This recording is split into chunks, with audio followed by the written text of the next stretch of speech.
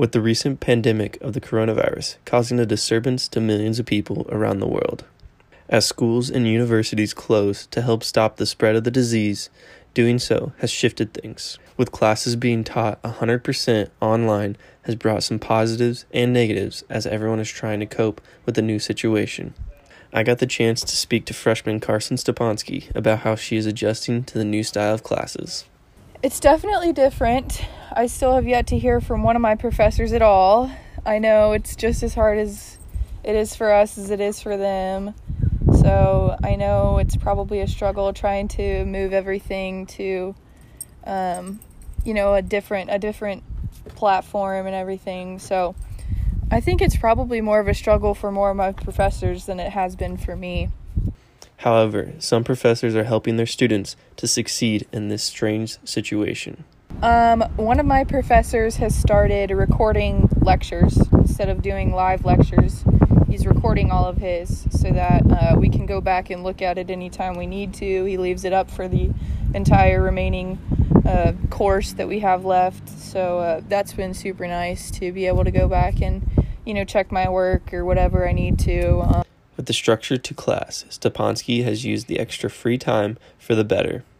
Get a lot more time to study for certain quizzes or exams or whatever, but also I'm a softball player, so I normally am in season right now.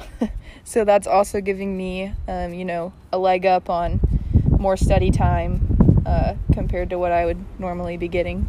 Being a DMP student in times like this, where the university is closed and students are unable to use the resources the department provides. However, professors are letting students use the resources they can find at home. Steve Price for media aesthetics right now, and every day or at least every week, we check out the cameras and do some sort of photography project. And so he's been able to allow us to use our phones if we don't have a camera at home. Luckily, I do have a camera at home, so that's helpful. But, for other people who don't have that luxury, a lot of things have been transferred to be able to shoot on an iPhone, which has been super helpful. Even though classes are virtual, Staponski continues to help her classmates and friends with assignments. That support group of having classmates or your roommates or whatever, you grow a bond with some of those people, and so it's kind of tough to not be able to have that or not be able to have it as personally as you would, in person. Having to do all kinds of group FaceTimes and stuff like that with, roommates, classmates, whatever. Has been a challenge, but we make it work. With this situation being unusual for many students and professors, it seems as if everything is going to work smoothly for the remainder of the semester. For Central TV News, I'm Levi Chrisman reporting.